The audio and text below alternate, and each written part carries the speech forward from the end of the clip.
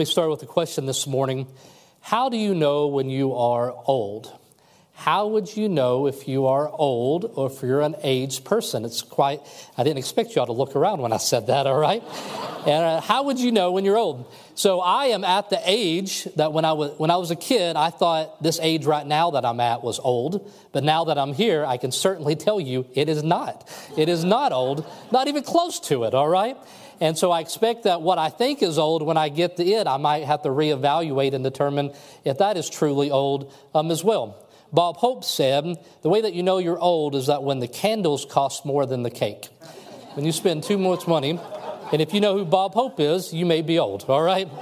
And so recently I read an article and I was shocked by this. As you know, I was a youth pastor some 15 years, so I was always reading about the growth of the youth in America. But I read recently that is called The Graying of America. Well, we are the oldest society in the history of the world. Doesn't mean America has been around longer. It means that we're the oldest. Our population is the oldest in the history of the world. More people over 65 than there are teenagers. Some 23 million teenagers, some 35 million people over the age of 65. 1 out of every 5 people in America are over 65, and 1 out of every 10 are over the age of 80. Agatha Christie said she wanted to marry an archaeologist. That way, the older she got, the more interested he would be in her. All right?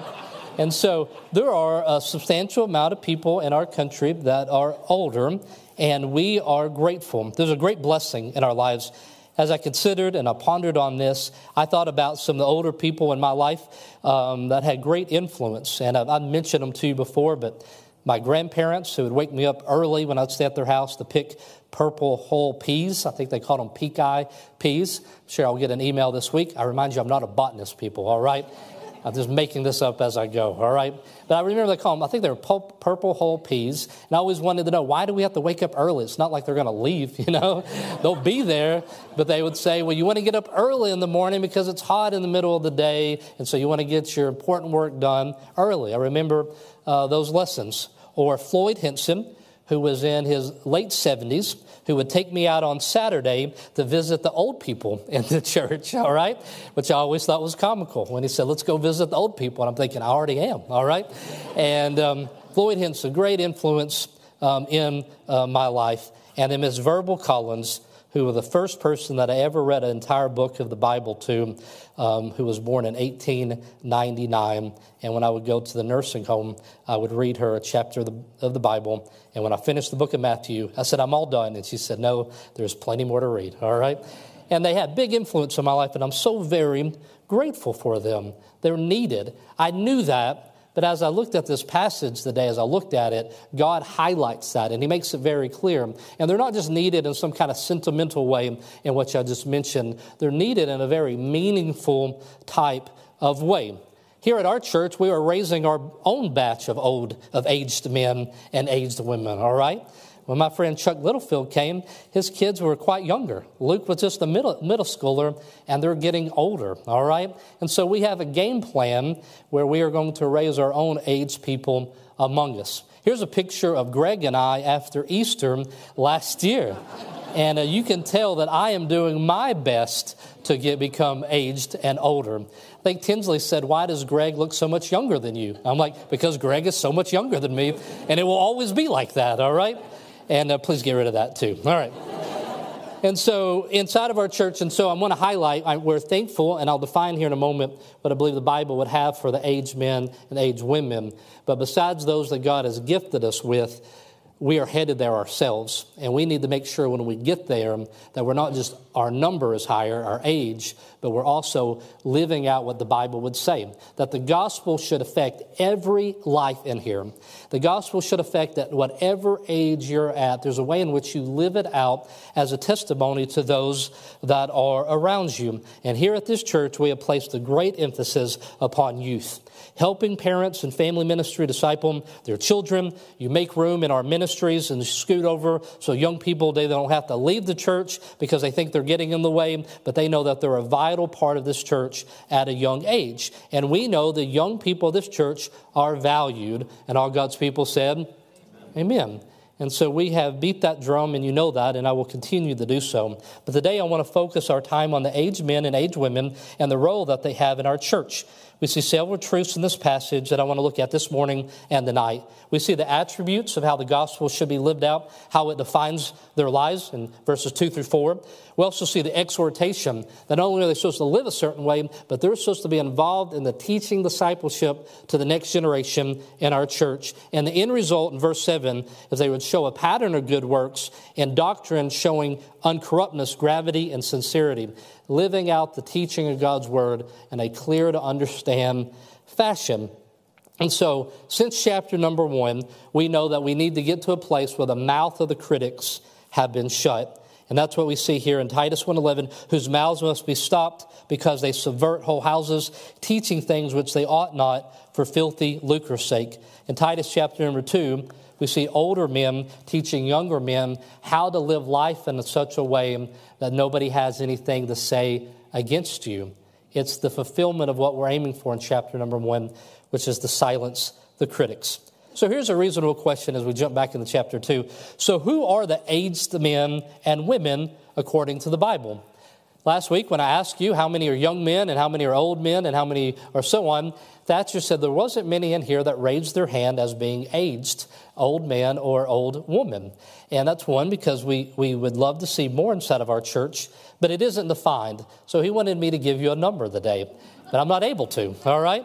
Nor would I be brave enough to, all right? And but the Bible doesn't give us a number, and maybe it's influenced by situation in life or circumstances, but we do see that group, that category, is vital to the church when it comes to helping against the current of a bad culture or of a confused culture. And it's the first thing that's mentioned here in the chapter. So we heard what Bob Hope had to say about what it means to be old. Let's look in the scriptures. In Luke chapter number 1, verse 18, there's a man named Zacharias, and you remember when we looked at him couple years ago, the father of John the Baptist.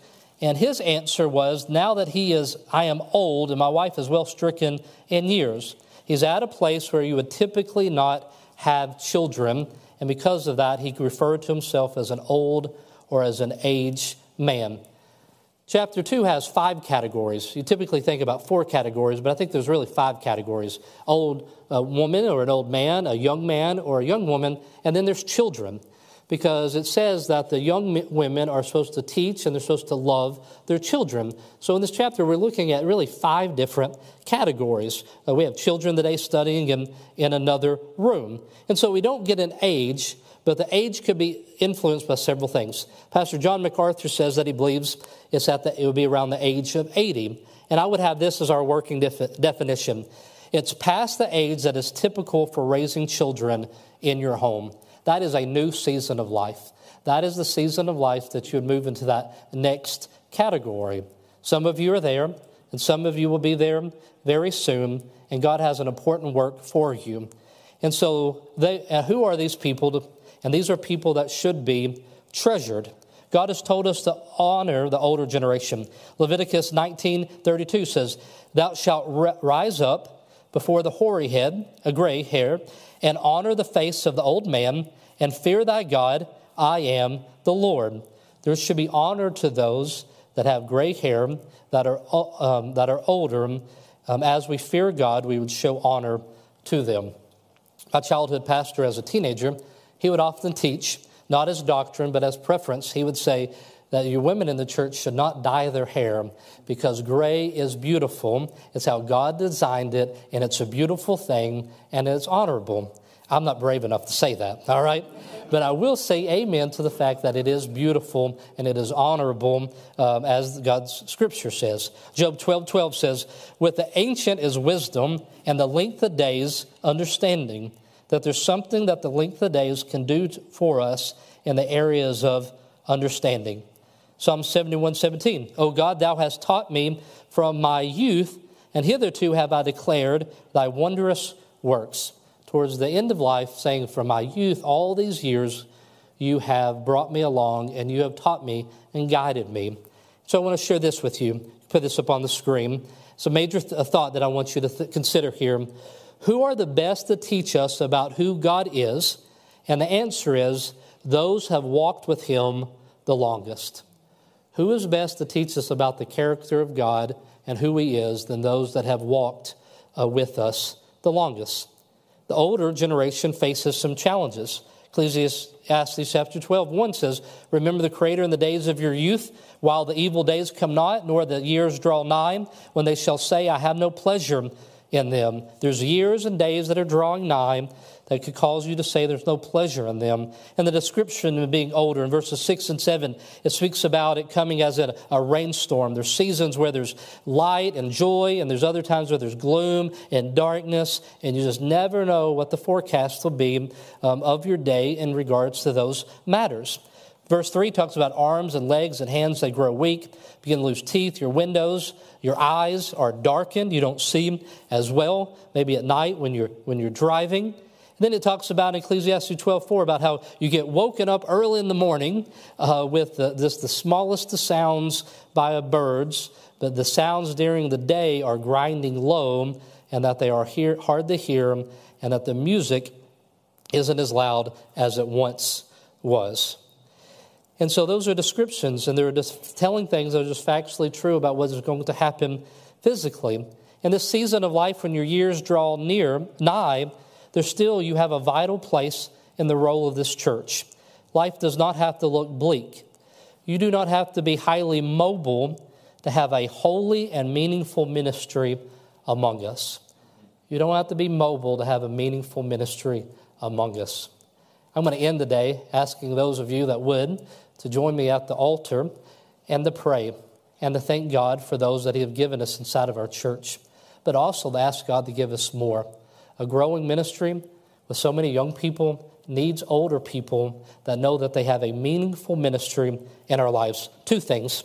Young men and young women in here, which we'd say anybody that's still in the age of being raised or raising children in here, there will be a day when you will be restrained, and all we will have are the memories of life that we lived in our youth, and so we should live with integrity. There may come a day where we don't get to make new stories, and we'll sit and we'll consider the stories of past. So make God-honoring stories today, so when those days come, you will have those. Also, it's not time to decide there's no more pleasure in your days. Aged men and aged women, there is a work to be done, and we need you. We need you to keep running as you pass the baton to us.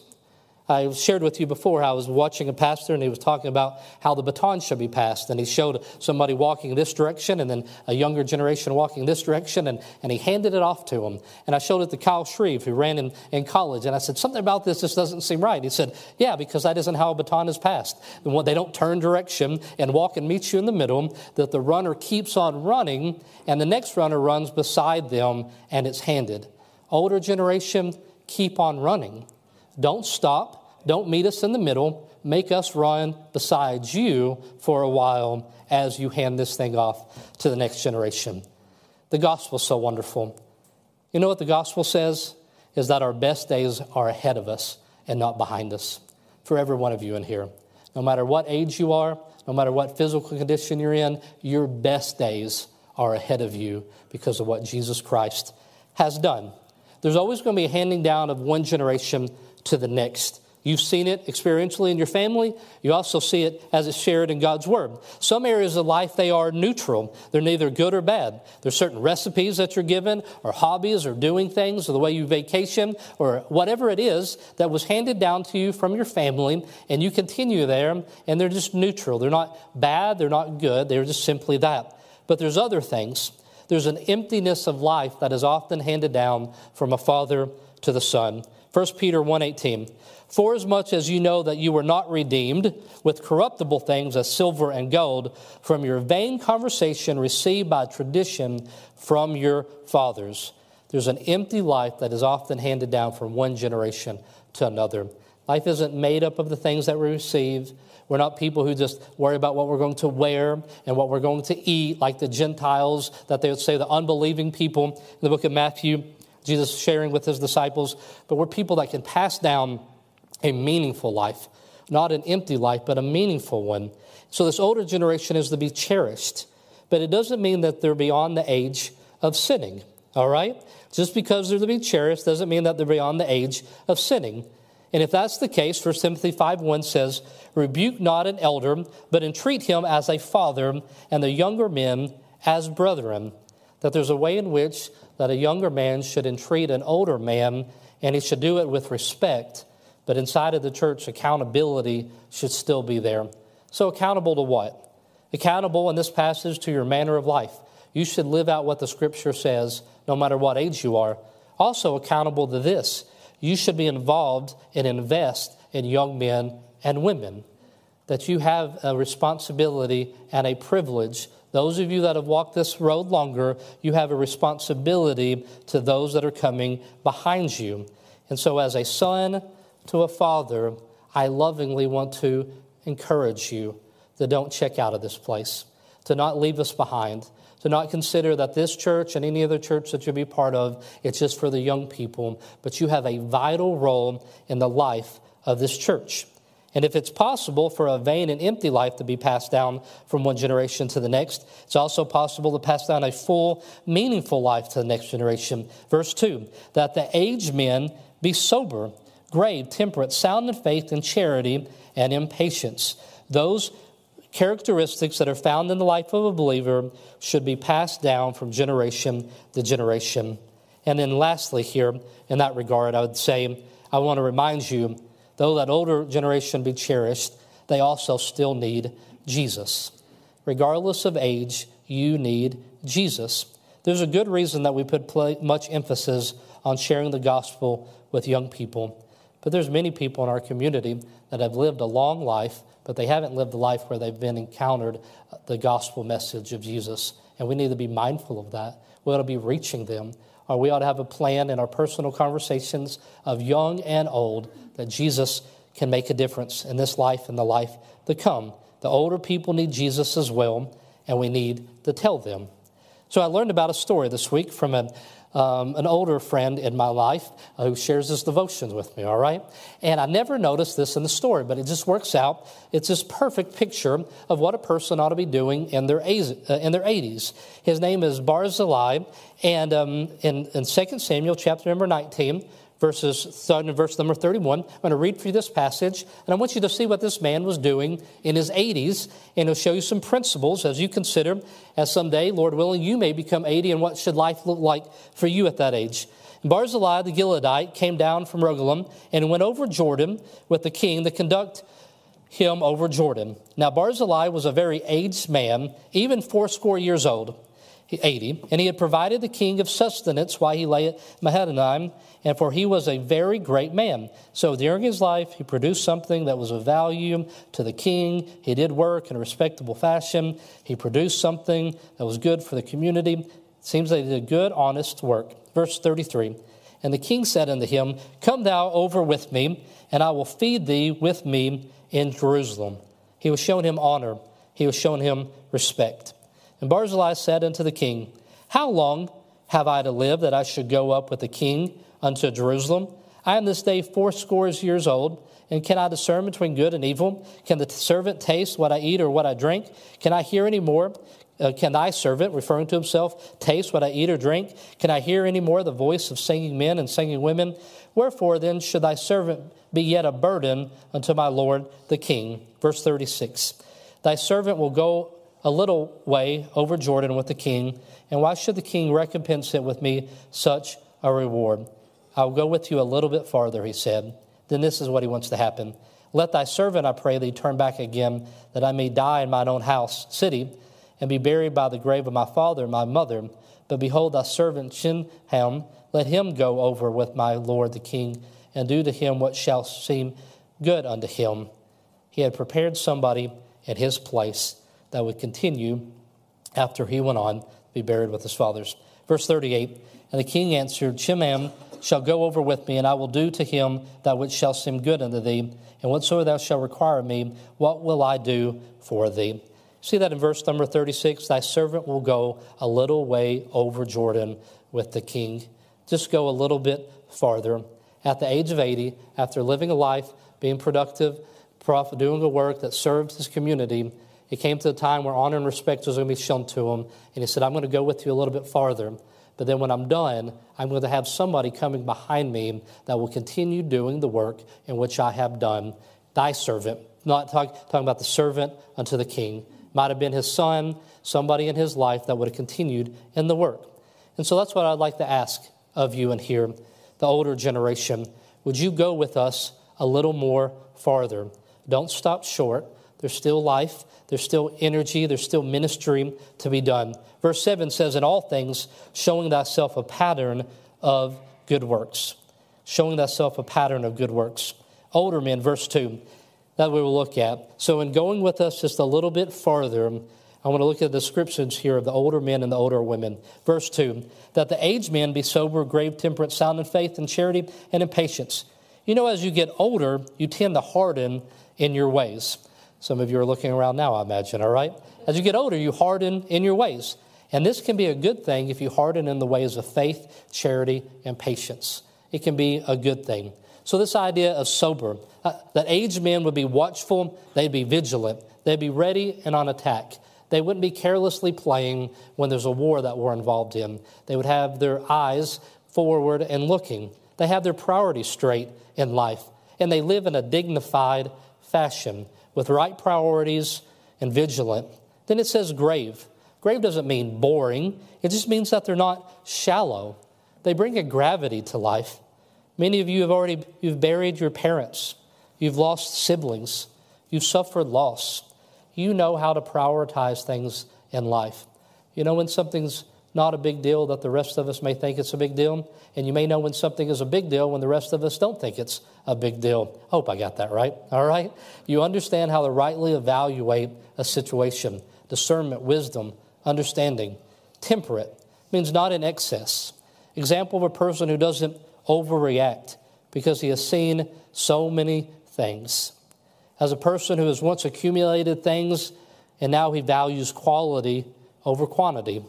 My grandfather on my dad's side would always take me when I would stay with him down to the court square, and they would trade pocket knives. And we would sit there and we would trade pocket knives back and forth. And I promise you, every time we left with the same pocket knife that he brought, all right? They all looked alike to me. And I just thought to my grandpa, like, we go there and there's only like 6 pocket knives. Why don't you just buy all of them and be done with this, all right? But he said, well, I only need 1 pocket knife. I only need to carry 1 with me. He was just talking about quality over quantity. Not just taking everything that you can get, but making sure what you have, it matters. Because they know that things are limited. Money's limited, time is limited, so how you spend it should matter. They set things aside that have no real value to it. Sound in faith, charity, and patience. This means health. When we talk about sound, as I've told you before, we're speaking of words that refer to hygiene, that they're sound, that they're healthy. Faith in God, it's unwavering. They don't doubt God's word. They believe the gospel is effective to save. They've seen God do work, and they believe him. And in charity, he is used to meet the needs of others. They're not bitter. They've learned to love when it's not returned. They love to serve other people. They love out of principle and not emotion. Galatians 6:2, bear you one another's burdens, so fulfill the law of Christ. They've understood that charity is giving self-sacrificially and not looking for return. And then patience. They know how to persevere. They know how to continue. They know how to wake up the next day and do the right thing regardless of what happened the day before. As I read this and think about it, I think there's some younger men in here that say, I want that in my life. I want to grow into that type of person. And I would like to have a meaningful relationship with a friendship with an older generation that is doing that. To the older women, the aged women likewise, your behavior becometh holiness, not false accusers, not giving them much wine, teachers of good things, that you may teach the young women to be sober, to love their husbands, to love their children, to be discreet, chaste, keepers at home, good, obedient to their own husbands, that the word of God be not blasphemed. A call to the younger, or to the older women here. And in the same manner, in 1 Timothy, it says that the elder women as mothers, the younger sisters with all purity, that we should be kind and gentle when we call upon the older generation to live according to God's word. We saw Paul in the book of Philippians, chapter number 3. He is dealing with some women there as they labored in the gospel with him, and Clement also, and with other fellow laborers whose names are in the book of life. And there's a there's a disagreement between some women, and he calls for some help among them. Help those women which labored among them. I want you to see here that at this stage in life, that these women are actively involved in the work of the Lord, that there's something that they are to be doing. Pastor Callan, I wish I would have brought some pictures today as I think about your church that does millions of scriptures every day, and is done typically by the older generation at his church, who says there's still a place for me at this place, and God's not done with me. And they show up. There's a role for the older women in the ministries of this church, and we're so very grateful for that. And their behavior ought to become one of holiness. They should be setting an example. They're not giving away to vain things, whether they're engaged in meaningful, eternal activities. The older generation, they're not outdated, but they're eternal. They're living for something that matters, that is greater than a current trend. They're not out of style, but they're conforming to the Word of God. They're not keeping up with cultural trends because they know they come and they pass. And so they're anchoring their lives in the Word of God. And so if you're looking for somebody to pray for you, there should be somebody of the older generation that you know that you could go to and that would respond with a seriousness, a soberness, where they would hear you and pray with you. And they move past all those other things in life. 1 Timothy 2:9, in like manner also, that the women adorn themselves in modest apparel, with shamefacedness and sobriety, not with broided hair or gold or pearls or costly array. Because just like with the aged men, they realize what really matters in life. They know whom they want to please, and it's the God of heaven. And so there's two unique challenges given here concerning the aged women. One is that they're given to wine. I thought about that and I considered, what might it be? And it might be because of a lack of purpose. It might believe that they don't believe that they have a place in society and where they're at. Or it might come from loneliness. Or maybe it comes from a coping mechanism of not dealing with the hurts in their lives that they have developed. And so it's a sign of an unhealthy life where you don't feel like you need to be involved in activities of your community, where you're not dealing with them in a spiritual manner. That would be an indicator of it. Then it also says, don't be malicious in your gossip. Don't be involved in slander. This word is used 34 times as a word used for Satan. He is the accuser of the brothers and of the sisters. And so if God has given you more time in this season, then don't use it just to give a commentary on the problems of the world, but get involved and serve with us. We need you. You're vital to the work that we are doing as a church. And it says they need to be teaching. Who and what? They teach verse 4, they teach young women to be sober, to love their husband, to love their children. The young women in here today would say they would welcome, if they were spiritual, and I believe they are, they would welcome somebody that would come in and to teach them these things. A teacher of good things. Older women are to the young women in their lives. Maybe you have daughters, maybe you have daughter-in-laws, and I promise you that there's many people in here that want and need you in their lives to teach good things. Chaste, discreet, keepers of home, good, obedient, the word of God be not blasphemed. Many of the influence of this world are directed at conforming women into the image of this world. The ladies in our church, this world wants to either objectify you or tell you that you're not enough. One extreme or another. That you're all that matters in the world or you don't matter at all. And try to keep you dizzy in confusion and trying to figure out which one that it is. Go from arrogance to going to completely feeling worthless. And in that confusion, they take advantage of people and they conform them to their image. The younger women in our church need older women in the church that will help them know how to live a godly life as they enter the next season. And then get wisdom, Proverbs 4:7. Wisdom is the principal thing, therefore get wisdom, and with all thy getting, get understanding. The young women in the church, I would call upon you, and all the things that you're accomplishing and all the to-do list that you like to have, make sure that you have get wisdom on that list. And a wonderful place to get wisdom is with somebody who's been walking with Jesus longer than you and listening to them. In that article, they called it gray power, the organized influence exhorted by elderly people as a group. It's the reason all of our tennis courts are turning into pickleball courts, all right? The older generation has great power. And I want to say inside this church that there ought to be the power of God demonstrated by the older generation. And so the older generation, we need you to show us a pattern of good works and to show us how to live a life of doctrine with uncorruptness, gravity, and sincerity. And I'm going to ask that the younger generation respond in here with me today. If the musicians will go ahead and come, and I want to speak how I'd like to encourage you to respond as musicians will play just here in a moment. But we live in a confused culture, and in God's Word, when we get to chapter number 2, the first response to a confused culture is that an older generation would be leading the way and teaching and discipling and modeling what it means to live out the gospel. And as we close, I want you to do something. Older generation, Titus 2:13, Lord willing, we'll see this next week, looking for that blessed hope and the glorious appearing of the great God and our Savior, Jesus Christ. Because the younger generation, we're so busy raising our children and chasing our dreams that our eyes are often not where they should be. And when we look to you, we ought to see you looking to the heavens and reminding us that Jesus is coming back. And we need that from you. We need your example. And so when we look at you, will we find the example of you looking for Jesus' return? I don't know that I've ever said it. It's taken as long to say it, but this church desperately needs an older generation of Christians to be involved in the life of our church. We are blessed with so many young people.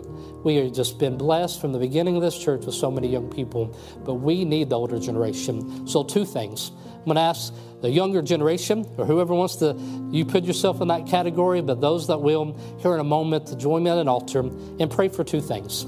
I want to thank God for the older generation in our lives that have been an example. Maybe they're in this room here today, or maybe they're back in Fair Dealing, Kentucky, where those in my life come from. But we ought to take a moment and to recognize how important that they were. Then also I want us to respond and say that one day we will be there. And when we get there, will we get there with wisdom or without it? It's not promised to be there just because we get older. And then lastly, I want us to pray. I want us to pray that God would give us the blessing to have older people inside of our church, that they know that they are welcomed. They can come to us by accepting Jesus Christ, and they can come because they're just displaced in our community and they don't know that there's a church that would treasure them. And so we pray for them. We're not going to put a newspaper out in the newspaper, say church seeking older generation for partnership and friendship, all right? Might be a little bit weird.